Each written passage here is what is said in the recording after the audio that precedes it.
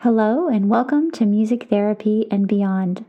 I'm Elizabeth, and today I am very excited to welcome Andrea Green and Haley Shinn to the podcast to talk about inclusive musical theater. Andrea Green is a music therapist, composer, playwright, and director who creates and produces songs and musicals for children to foster empathy, understanding, acceptance, and respect. Her shows are performed across the globe. Andrea is the 2019 recipient of the Teacher as Hero Award from the National Liberty Museum in Philadelphia, Pennsylvania. And in 2014, her inclusive work was honored with a proclamation from the city of Philadelphia. Andrea's work is the subject of the 2015 Emmy Award-winning documentary On the Other Side of the Fence, which also received a humanitarian award from the United Nations and numerous other film awards. Andrea Green's numerous songs and musicals are published by Concord Theatricals and Andrea Green Music. She worked for 40 years as a music therapist at the HMS School for Children with Cerebral Palsy in Philadelphia, Pennsylvania, and is now uniting diverse groups of children around the world with her Under the Moon Song Project. Andrea has a Bachelor of Music degree from the University of Miami in Coral Gables, Florida, and a Master's in Creative Arts Therapy from Drexel University in Philadelphia, Pennsylvania. Haley Shinn is the co-founder of Music Therapy Made Simple, an online resource community and supervision source for music therapists. Haley Shinn currently works for a private practice in Central Missouri and completed her Master's in Music Therapy at Colorado State University while working as a graduate teaching assistant. Prior to graduate school, she worked in West Virginia for 3 years and played an integral role in the program development of a private practice, school-based IEP services, school-based programmatic services, community programs, and an inclusive musical theater program. She has clinical experience with a wide variety of populations, including early childhood, children and adolescents with autism and other special needs, emotional and behavioral disorders, stroke and rehabilitation, and elder care. She's passionate about increasing access to services, loves the challenges and outcomes from program development, and is always excited to connect with music therapists to help them stay confident and creative in their service delivery. We can't wait to get to this episode. Let's go.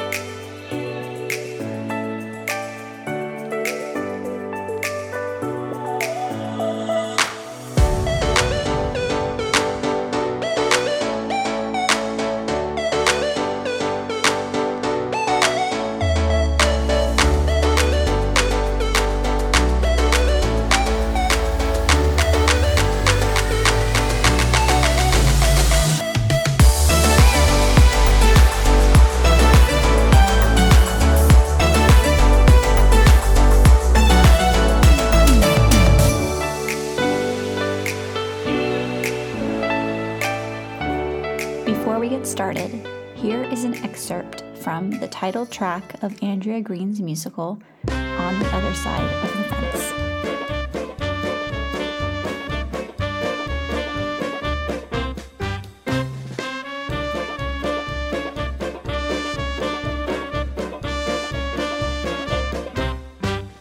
On the other side of the fence, on the other side of the barnyard fence, another farm from the one I know.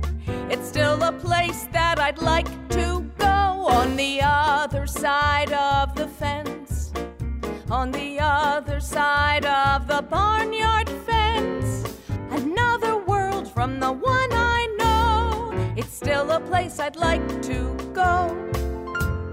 Animals eating, drinking, sleeping, when the day is almost through. Animals working, playing, doing what they like to do. Learning things from day to day, growing up in different ways. Maybe I should take a ride over to the other side.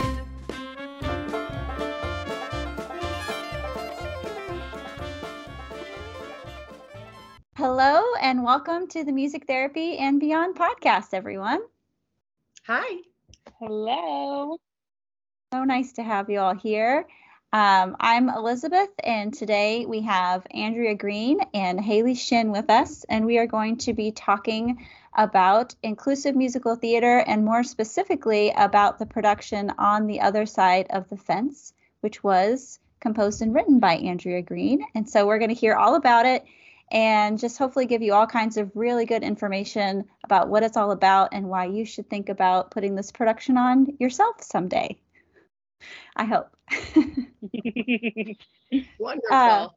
Yeah, so I would love it, Andrea, if you could just give us sort of a brief introduction, a little bit about yourself, your background, and then kind of how you came to create this magical play. Well, I'm happy to be here and to see both of you and to know that you both have had experience with On the Other Side of the Fence. I wrote the show in 1982. Where were you? Not born yet. I was working at the HMS School for Children with Cerebral Palsy, which is in Philadelphia. It's a private school. And I worked there for actually 35 years. I won't tell you how old I am. And that's awesome. my background was I went to University of Miami School of music therapy major. Then I got my master's in creative arts in therapy from Drexel University, which at that time was Hahnemann Medical College. And one of my jobs, my first job working with children was at the HMS school. I had been working a lot with adult psychiatric.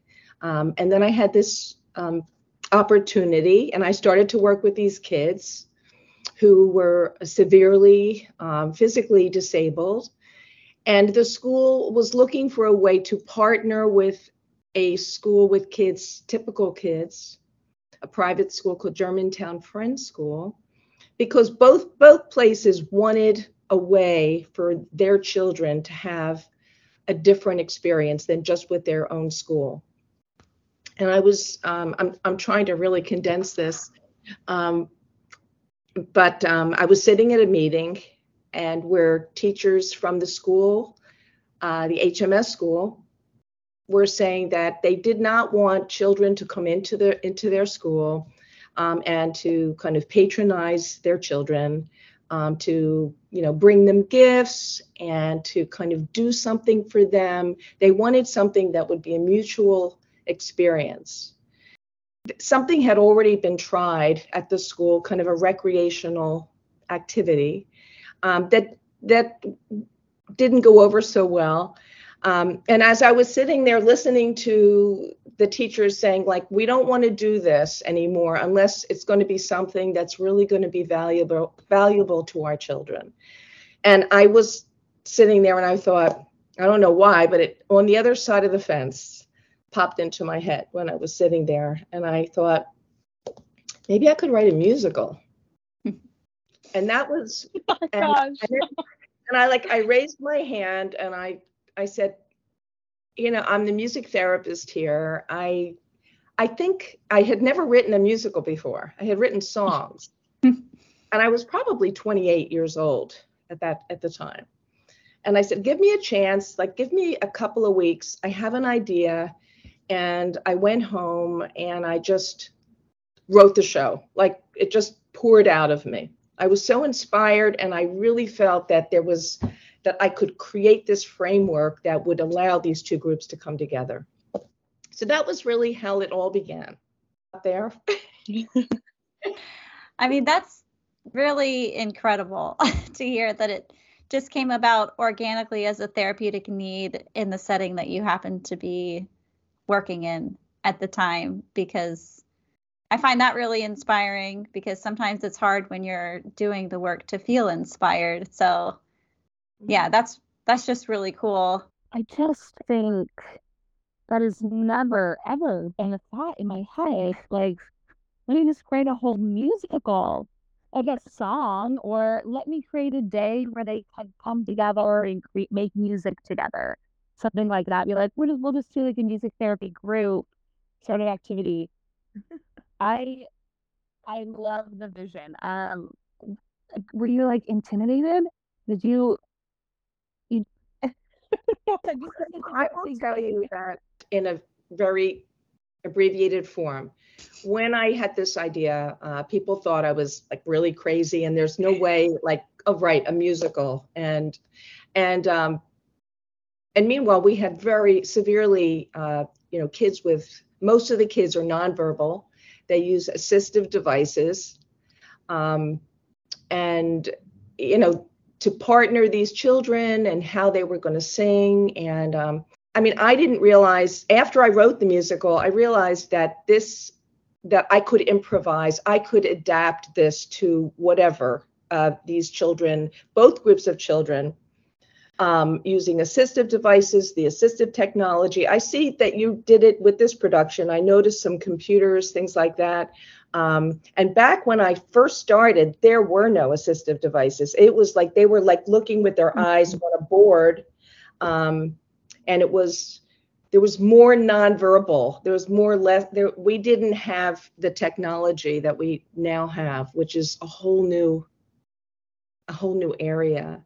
But the amazing thing is that I did this for 35 straight years with the HMS school kids, and this other group for 30 years.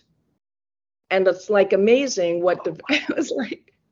But I wrote other musicals. It was On the Other Side of the Fence was the first, but creating kind of like this framework, this structure with these songs, and to be able to like adapt it. And I'm really excited to hear what you did. I really want to hear what you did.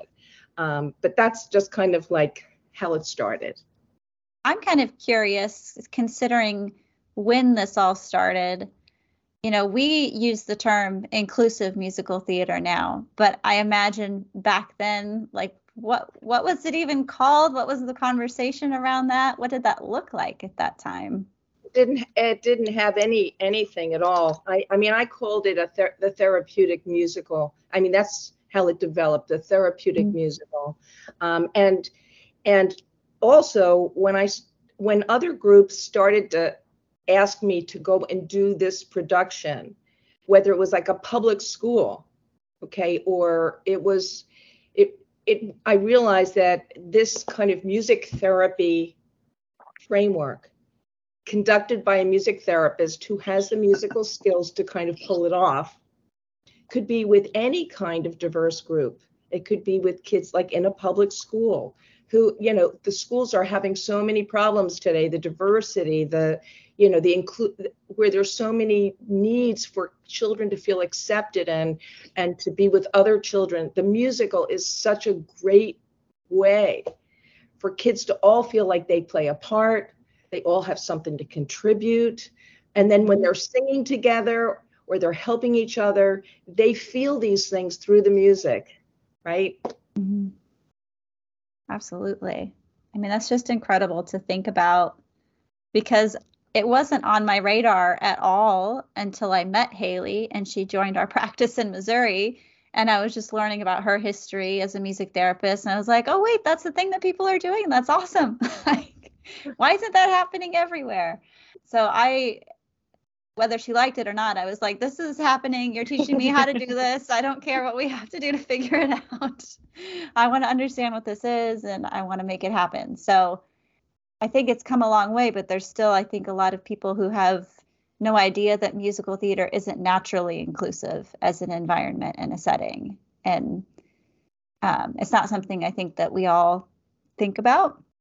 I think that this is where the music therapist really has a purpose. A music therapist that has, the musical skills, the therapeutic skills, and where they're able to do something. They are putting on a production, okay, and you want to have a good product at the end because everybody feels good about it. But it's like the process that you go through, and only a music therapist. Well, look, there are theater directors that have these skills. They work with children and they, all the kids have a part. I don't know about you, but I grew up where only like the best kids got the best parts. Everybody else went off to the side. They weren't included. And I remember what that felt like. I did not like it because I knew that I had ability and I was shy. And when I'd get up, it was like I couldn't do it. It was hard. And I wish that somebody at that time had said, Andrea, do something supportive to me to give me that confidence, right? And it's not always about what happens along the way that really means so much, right? I mean, music therapists, really, this is just an area that music therapists can really make a difference. Absolutely. Yeah. You do need strong musical skills, though. I would say I would probably emphasize that. Yeah, we would say that really we want any music therapist to have strong musical skills, but right. I think certainly with musical theater, there's a separate skill set within that in terms of proficiency that would certainly be preferred if you are going to be leading the charge with that, or you would want to surround yourself with people that really had really good accompaniment skills and they were able to pace and adapt. And I think that's why we make a great team as music therapists for this production, because we all have different skills and area of expertise. And so we brought all of that into our production, and we teamed up with a Disability Empowerment Foundation who brought all of their expertise and what they know about working with disabled children and making sure everything's accessible and that we're really providing appropriate supports and accommodations with every experience that we bring. So I think thinking even broader than the music therapy, we were also thinking about just the entire community. Who's everybody that's doing this work and how can we include them in this so that we are actually doing everything that we promise when we say we're putting on an inclusive production. Right. And another thing, that I would love to talk to you another time, but is the impact that it has on the audience. I mean, there's the whole thing that how each child is involved and what their experience is, right? But there's also what the impact is on people who experience it. And I think there needs to be more like research on that, or when I think of 30 years that these children sitting in the audience as they went through 1st through 12th grade, every year they saw this production, it absolutely changed their way that they thought about people with disabilities. Absolutely. Because they got to see it. And the public needs to see it, right? I want to hear about your... Yeah. I mean, I really want to hear all the details of that first production too. I feel like we all want to know all the details of everything. But I wonder if maybe this would be a cool time to have Haley speak about her first time putting this production on, and then maybe talking about doing it again and what that experience was like, because it's totally different for Haley than it is for me. I had the wonderful pleasure of putting this on in West Virginia through their Center for Excellence in Disabilities with, at the time, Katie Martin and Nicoletta Champa and Dina Register. And it was so fun. I don't remember how Katie was the mastermind behind all of the program there. We called it, in West Virginia, we called it Dreamcatcher. So she was just like our truly like guide in all of this. And somehow got connected with you, found this show, told all of us, I've got the perfect show. It's going to be amazing. And we got the music, started listening to everything, and was truly like, oh my gosh, it's going to be so fun. And the program itself looked very different from what we have here, but it was very fun. One of the biggest differences between the two programs is over there in West Virginia, we partnered with the occupational therapy school, and students did a practicum with Dreamcatchers. So they were placed to help support the cast as they worked on stage. That was cool. It was so cool. Yeah, I really liked seeing that because I that was something I had not thought about before, about their occupational students being part of the show. That was a great idea. It was very cool. That was probably a Dina idea. Some of her big idea and beautiful things that she does. And it was unique too, because you think like these college students are gonna like teach them what to do sort of thing. And it's like, no, you're not there to teach them. You're just there to support them and to sometimes remind them like that we're paying attention. But seeing them change and adapt while working with the students, where the students are a little bit shy. And so like the cast is a little bit shy. So now the OT students have to maybe try and come out of their shell, because a lot of them like singing and theater and being on stage is like not their jam. That's not why they got into OT. Like maybe they'd never done it before in their life.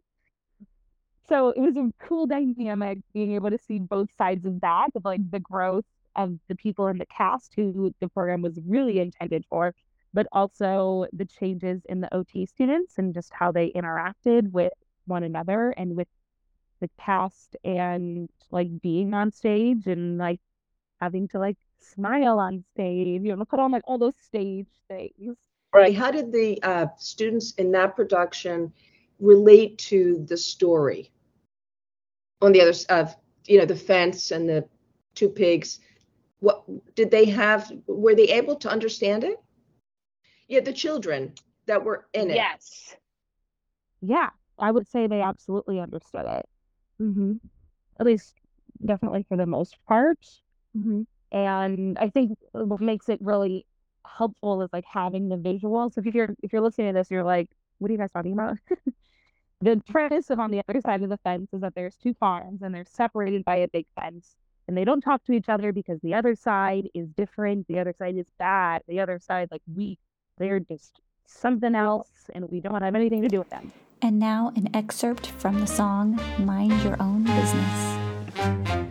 Mind your own business, stay over here. Stick to your own farm, is that clear? Mind your own business, we've got troubles of our own. Don't get involved, leave the other farm alone. Mind your own business, mind your own business. It all makes perfect sense.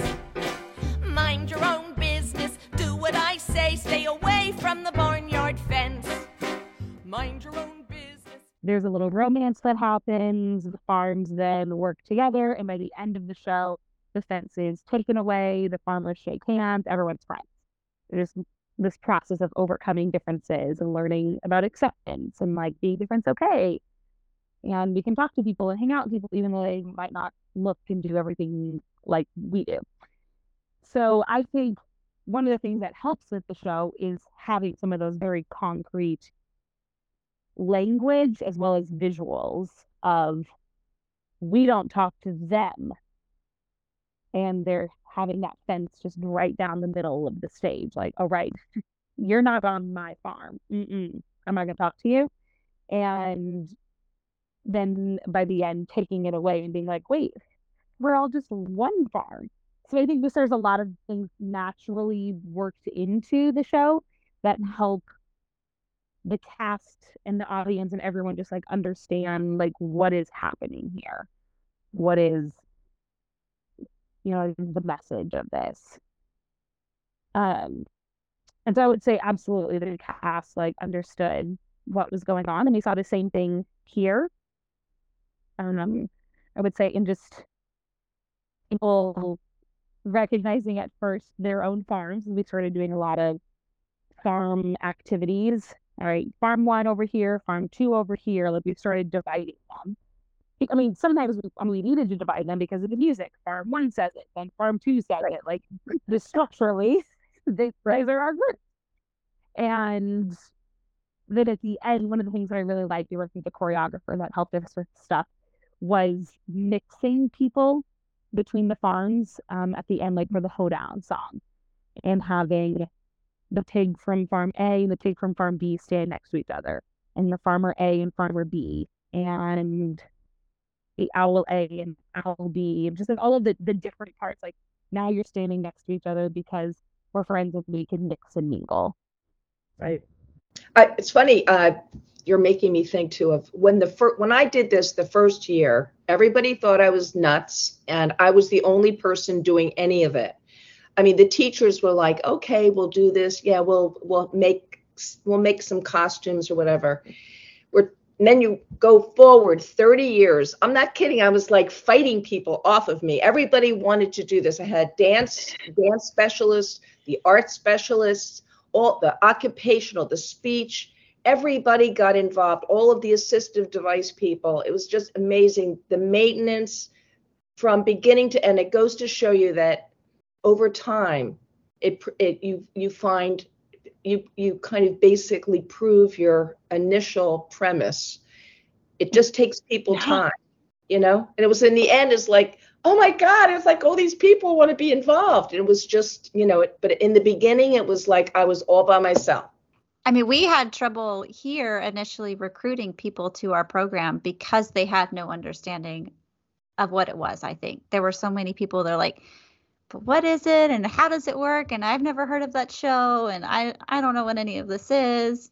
And so our actual group of kiddos was a lot smaller, but in the end, what I observed was they actually lived out the message of the play in the process of creating the play. So they started out sort of standoffish from one another, and by the end, they were friends and they worked through it naturally.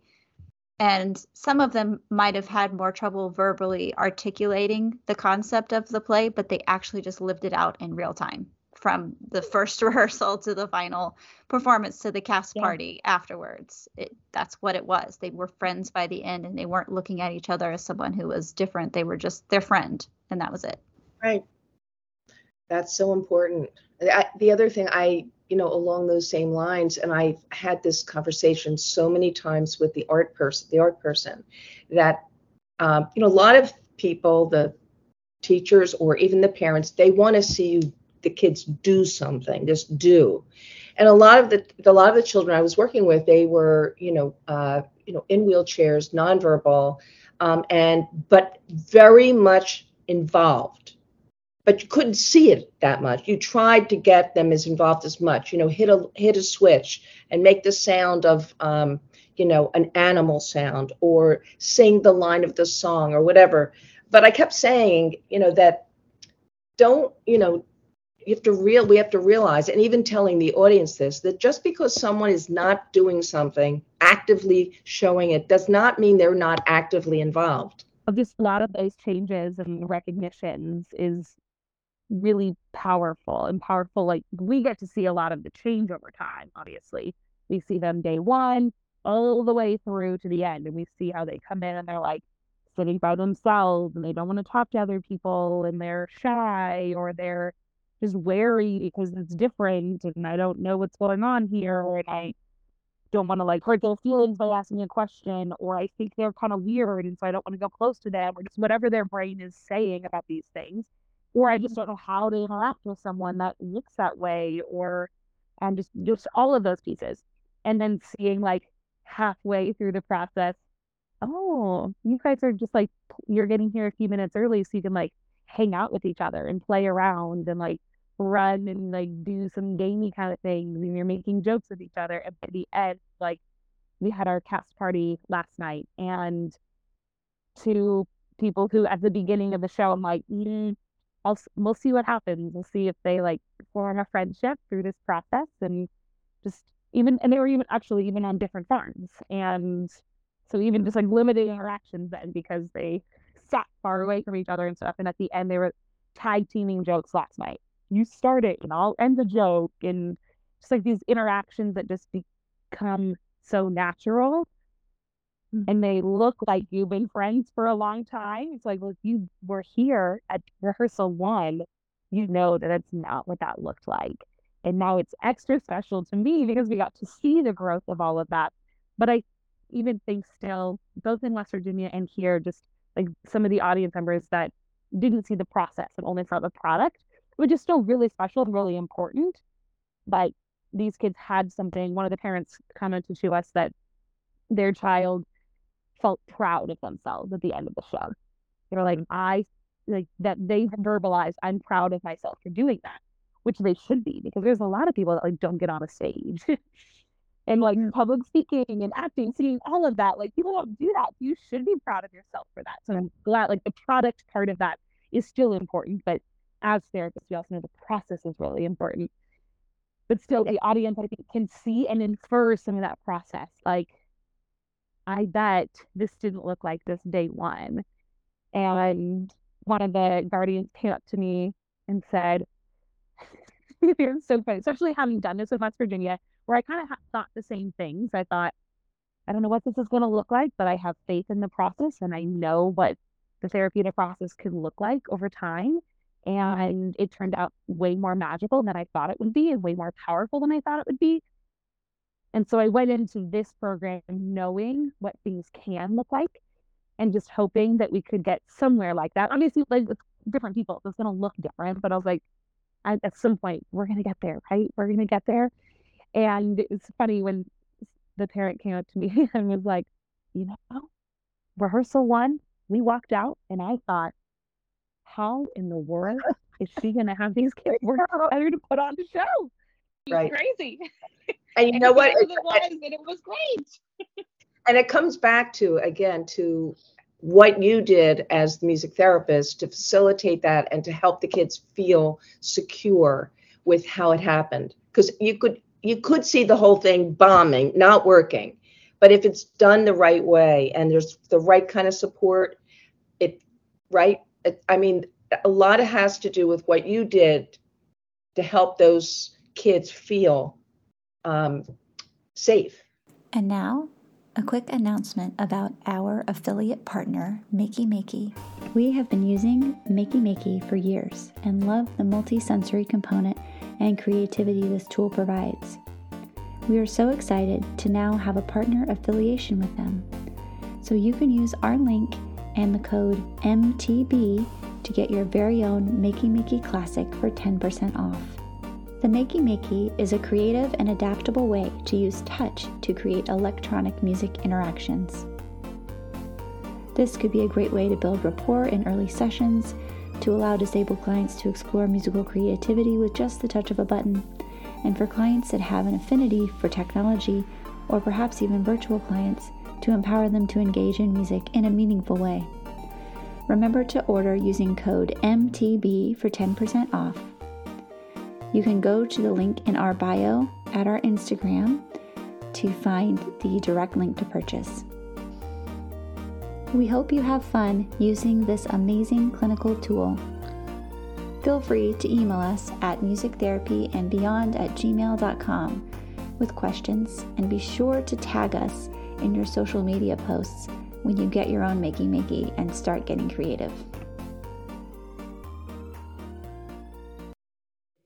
Right?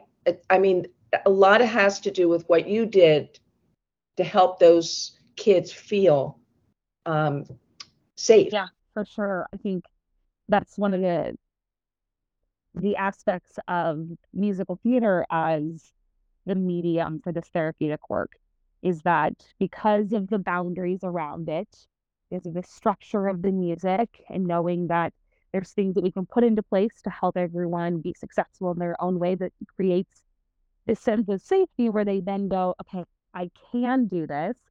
And then they do it. And then they recognize that they did it. And like, that's big. And in a large scale too. Because sometimes we put in a lot of those processes within like a one-on-one session where they learn how to play the ukulele, or they learn the song and the piano, which is like maybe a little more like similar to being in a musical. But the big act of like being in a musical and performing in front of a large audience, it's like a really big feat. Instead of just with your private therapist or something. And I'm jumping in again, you're making me think about this, but so many years of kids who are really like kids that are from typical or gifted, that I partner with kids from these various different schools, but those kids benefit the same way. in a flip version, like kids that feel like they have to be perfect. Everything's about how well you perform, and here they are partnered with a kid who's drooling and, nonverbal and smiling at them, and they're helping them, and their partner is like sings, hits the note and is like performing, and they're so happy for their partner, and they realize they get that what is most important here. They feel differently. They start to let go of this, like, oh my God, I have to play the violin, I have to be on a sports team, I have to this, and then they're partnered with a child who is, who's so with them, so present, and it's singing with an assistive device, and it's like they get humbled by the experience. We should really talk about that for a second, because we did utilize peer buddies every single rehearsal and at the performance with like our seating arrangements and how everything was set up. And that was a big part of the success of it, at least in Columbia. I'll let Haley speak to West Virginia, but the typically developing kiddos that were in the program, or ones that just were naturally a little more confident and comfortable, were paired with kids that we knew would need that little bit of extra support and encouragement to really embrace their role and to try their best, and that peer would be able to kind of model, this is what it looks like to do this part and to say this line and to sing this song. And for me, that was one of my favorite parts of the whole process, was seeing the peer buddies and just seeing them take leadership and ownership of their partner's role, and making sure that they hit their marks and that they got their lines, and they would even like feed them their lines if they needed to. And that was really cool personally for me to see. And I'm curious if that's something you ever used, Andrea. And I'm also curious if, Haley, that was also in place the first time you did this. I feel like I've done that all along. But just kind of unconsciously, the kids that are the buddies or the helpers, I try to equalize it. Like, let's say the song is, we've got to work together.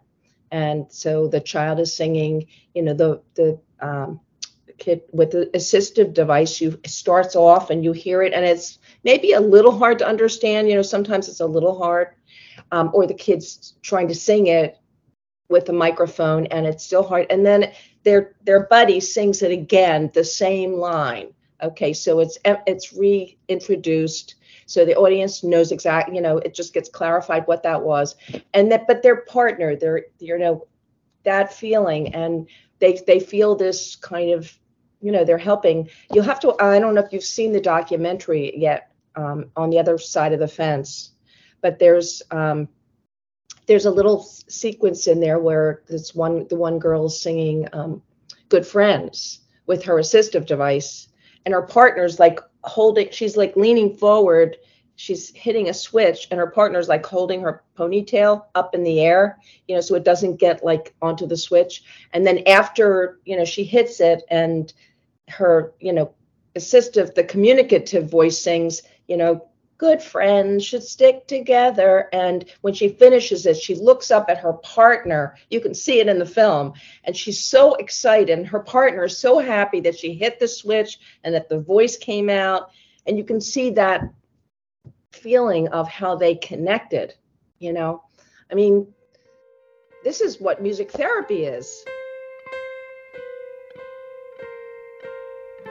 Good friends should stick together in the bad times as well as the good. Friends should share some secrets, open some doors. Good friends could be there when you need them, ready to listen no matter what the time of day. Good friends should always be that way.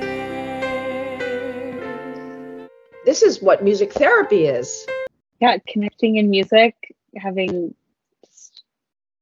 being able to share in whatever that space is, but through music. Yeah. Tell me more about that, the buddies, and were there Do you think it will continue like this? These connections, are there ways to keep them connected or? Well, interestingly, where we live, it's a town of 100,000 or so, plus or minus college students, but it functions very much like a small town. Like I was helping with this production, and then I took my kids to an obstacle course that the city was hosting the next day, and I saw all of the kids from the production at this same event, and they were all talking to each other and being friendly with each other. And so I think our community in particular, it's even easier than it might be elsewhere for them to stay connected, because we also have a local funding source for neurodivergent kiddos. That's how they access a lot of their services, like therapeutic writing, music therapy, speech therapy, all these other things. And so they come into all these similar places and spaces for services.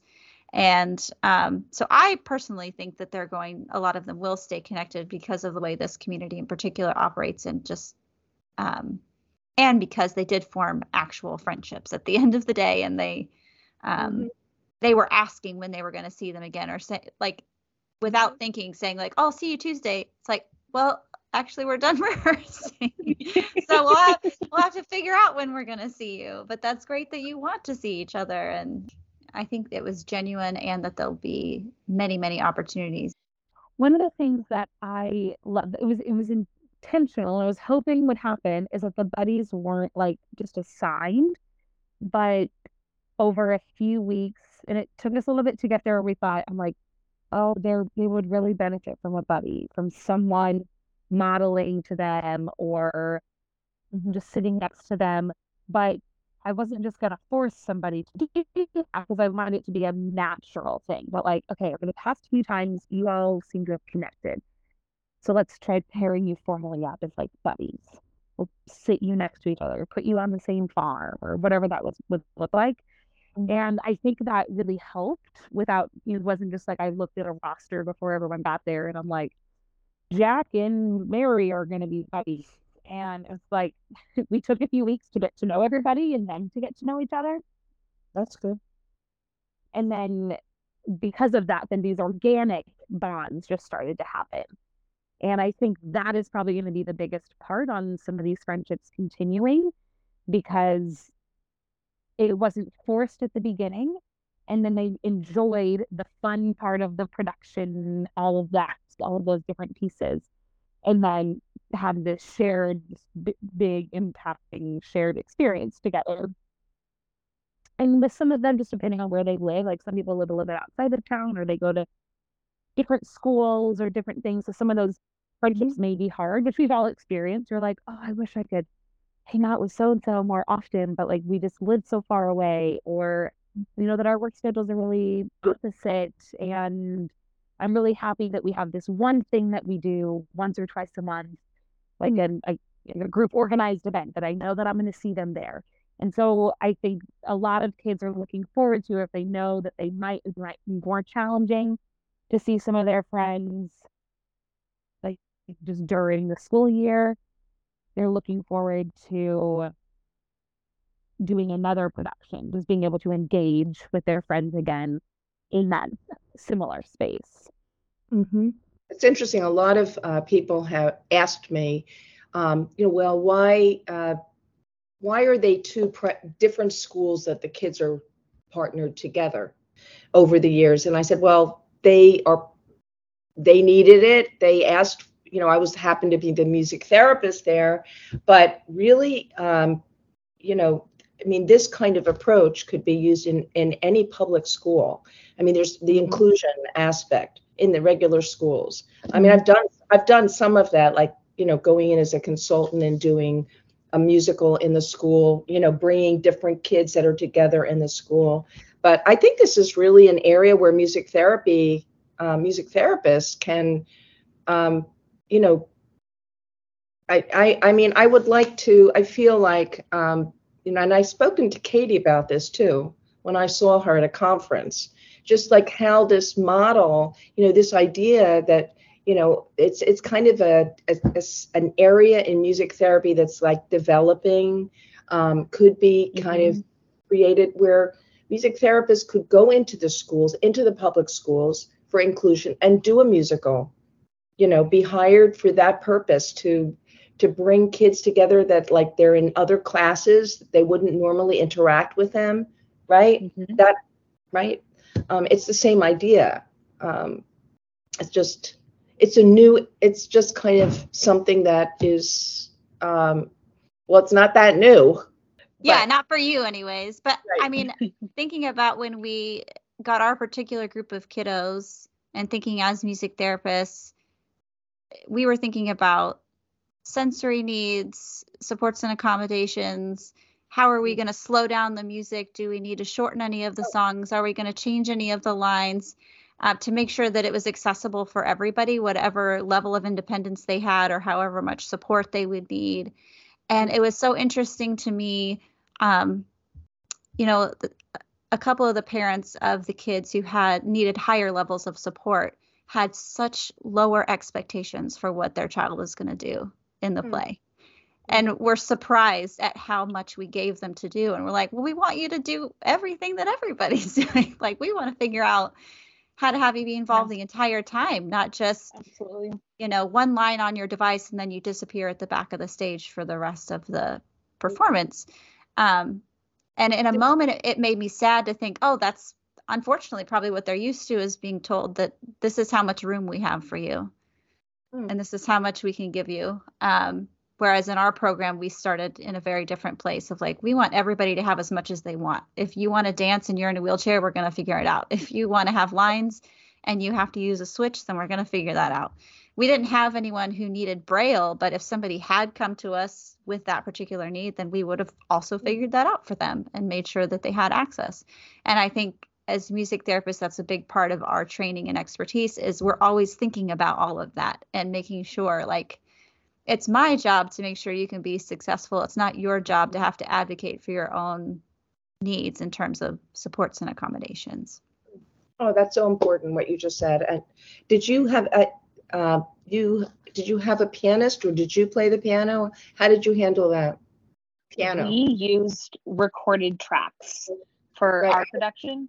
Oh, I was worried about that too, because, when I heard, of course, creating those tracks for me was very expensive at the time.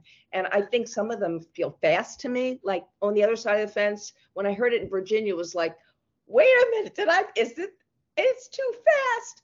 But, I was like, there needs to be a pianist behind this. But did you feel like it was fast? Yes, there were definitely songs that were too fast, but we got, because we pivoted for, I think we used a live accompanist for some of the stuff in West Virginia, but here we ended up doing a summer program instead of a school year program, and things were condensed, and it just kind of felt like things went by really quickly, and so we really had to like put things together fast, get to know the cast, put everyone in a role, everyone learn all their parts, put it together, rehearse it enough times, perform it, just like, oh, we've got a lot going on. And we would have liked to have a live accompanist. It just wasn't going to work out for this production. So we were just kind of forced into using the recordings. But if anyone who is listening doesn't know about this, this is one of my favorite tools that costs about $15. And it's just the app, The Amazing Slow Downer. Oh God, I need it. Yeah. And I seriously think I paid $15 for it. It's like a lifetime subscription thing. I'm fairly certain. Maybe it's a year. Oh, maybe that's what it is. But even so, I would pay $15 a year for this thing. Right. And it inputs, was one of the challenges of if you take a music and slow it down, is it changes the pitch of things. And the app doesn't change the pitch. Oh, wow. It keeps everything in the same pitch. The voices sound maybe just a little bit off, but all the rest of the accompaniment and instruments don't. So that's what we were able to use. Like for Tattletale. Tattletale was very fast. We get it. Tattletale. I know the words really well, and I'm stumbling over them. But I really try to pull it down. Right. Because I really think that, I would probably, recommend to music therapists to slow down the tape, but use it for teaching, but not for the show, I really think that using a regular live pianist, of course, I would like in my next life to coach accompanists, pianists, because last week I saw a children's musical, was not mine, but the kids were so good and the pianist was so bad. I mean, just was weak. And the poor production, you had like 80 kids singing Do a Deer, and the pianist couldn't play it.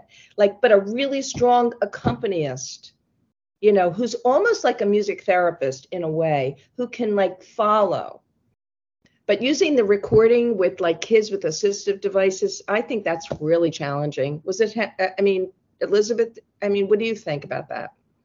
I think for us, I certainly would have loved to have been able to do it all live. But I think not just slowing it down, but we also cut out some sections and made it so that choruses doubled up next to each other, so that when they sang it, they could sing at a different time. And if somebody was on a device or something else, then there was space for them to have lines or whatever else might be present. And then very intentionally using the instrumental sections for the choreography of Ham and Bacon running away together and some of the different moments that happen. And so for me, for this particular production, I think it was the way it needed to happen to make it really successful, so that all of our team, being as small as we were, could be on the stage with the kids, making sure they hit their marks and got where they needed to. And they all had multiple costume changes. We had, headbands and hats for all the creatures. And so they would just change out their headbands every scene for whatever character they were playing, and then go to their spot to say their line.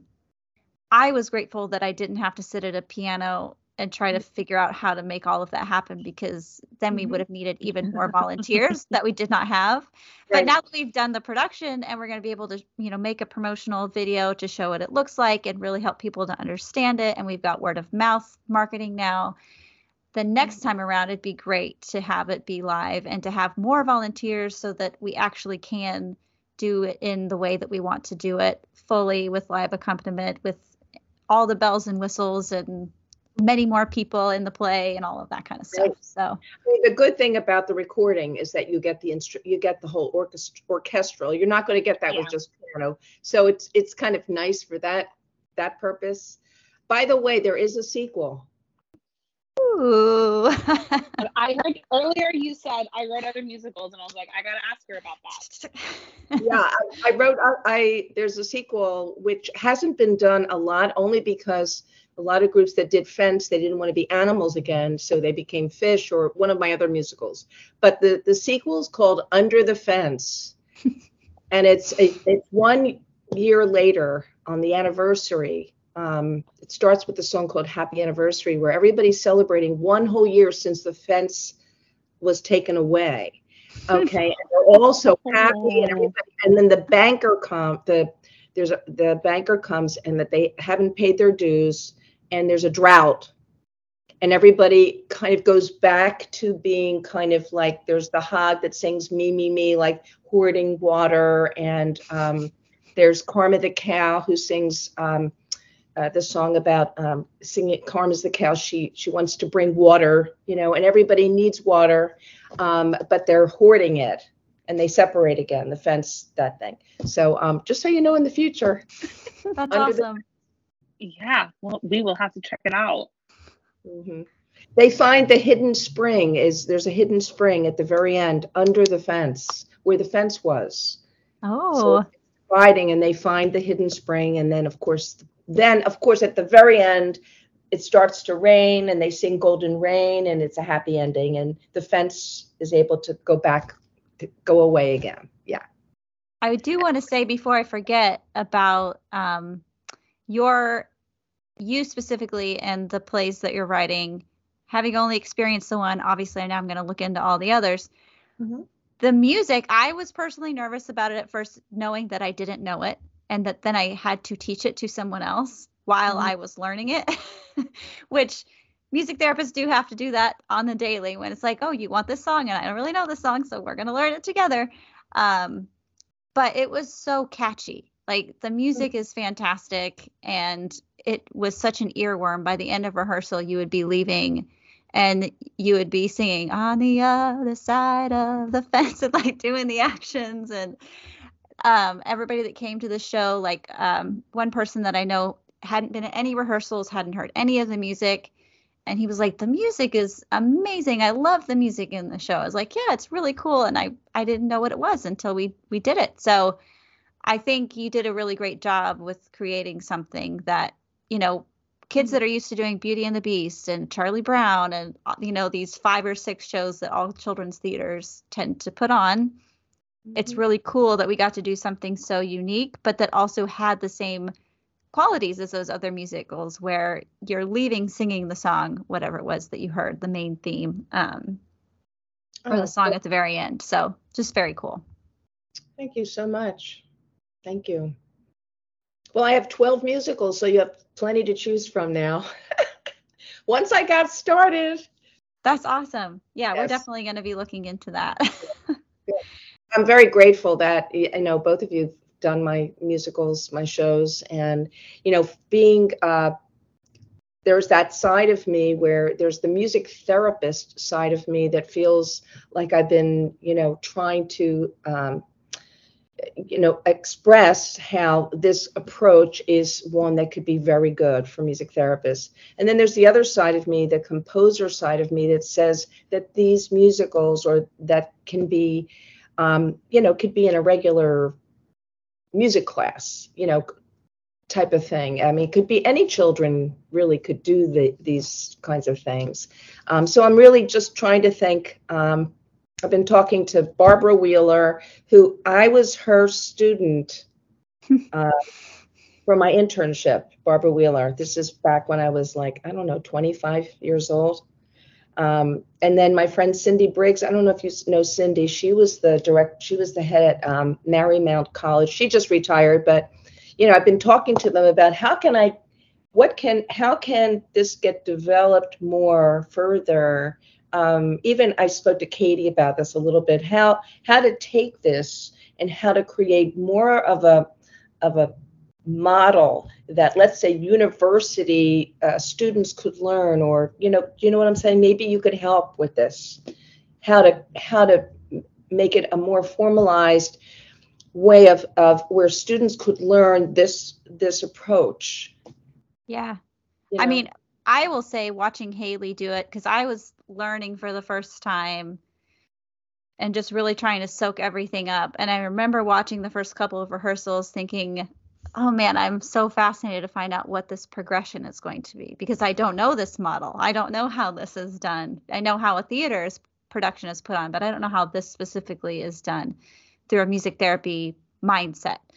And an inclusive mindset. And so it really does need to be like researched and documented and developed, because, the first couple of weeks we were doing a lot of almost like music therapy sessions, where we started with a greeting. We did some movement and sensory regulation. We moved into dancing to one of the songs with scarves. And then towards the end, we were starting to learn one of the songs by rote, just in pieces, a little bit at a time.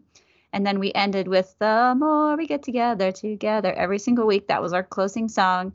So there was always a structure there that was tying everything together.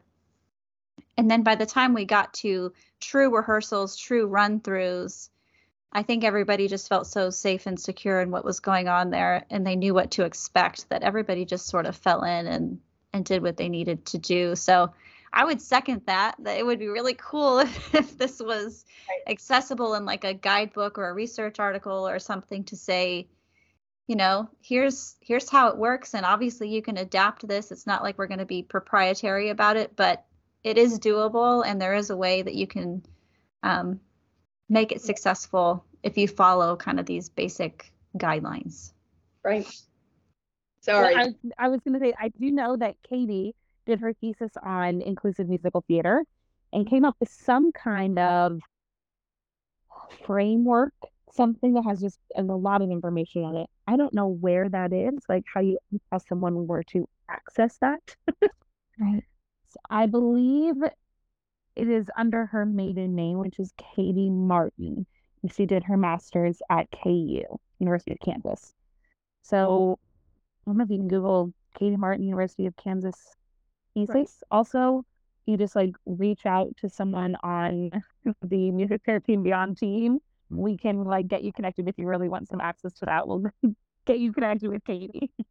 I wonder Right. if it's something where you could follow up and partner with Andrea to maybe get something put in the Perspectives Journal or something where you kind of do more of a qualitative, like, here's something that we did and here's how it went. And Right. and then Katie's thesis is like, this resource for that. And Andrea is also a resource for it, historically having done it so many times.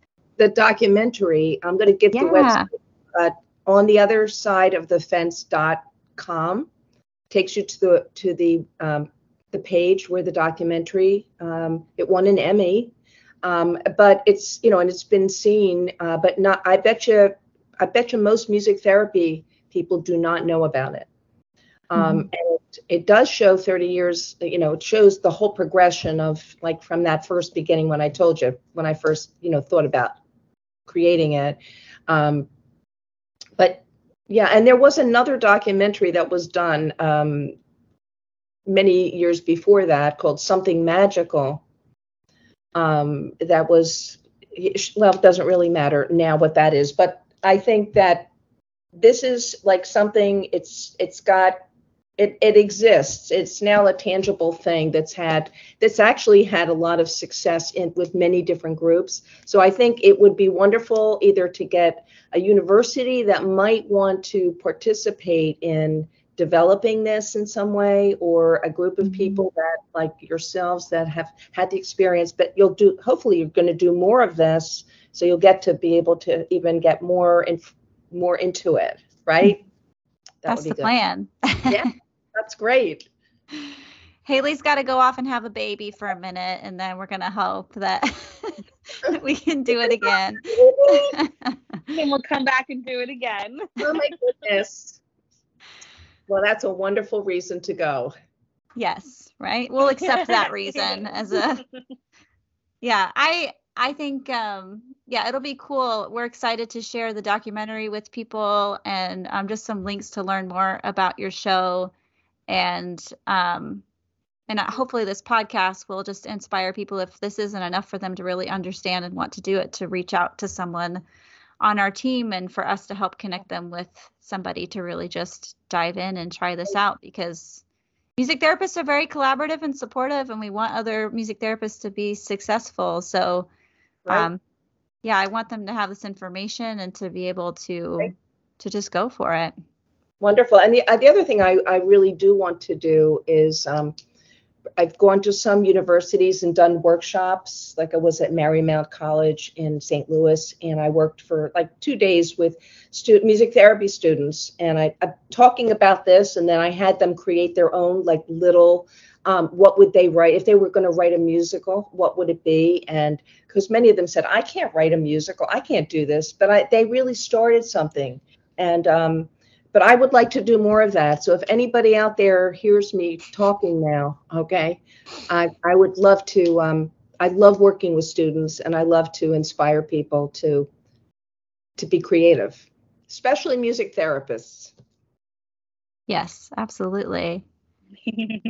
I think we kind of already gave a lot of advice just within our natural conversation here, but I'd love to give you one last opportunity. If there's anything you could say to encourage a music therapist to just take the step of trying this, whether it's your production or somebody else's, what would you say to them? I would say that to not be afraid, to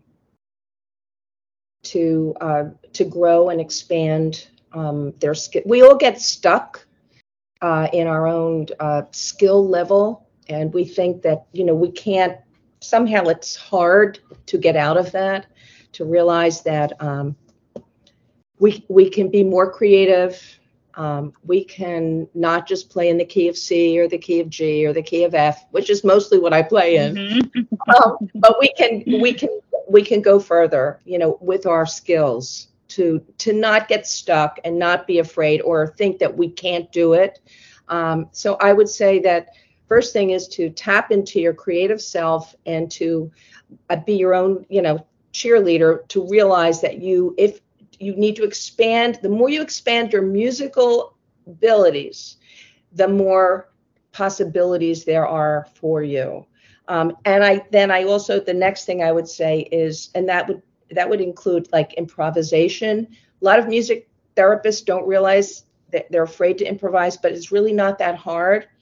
I would love to do workshops on that too, because I would have people improvising like right away. The other part is just the whole psych aspect to this. I would say that, expanding courses in school and just kind of how do you lead a group.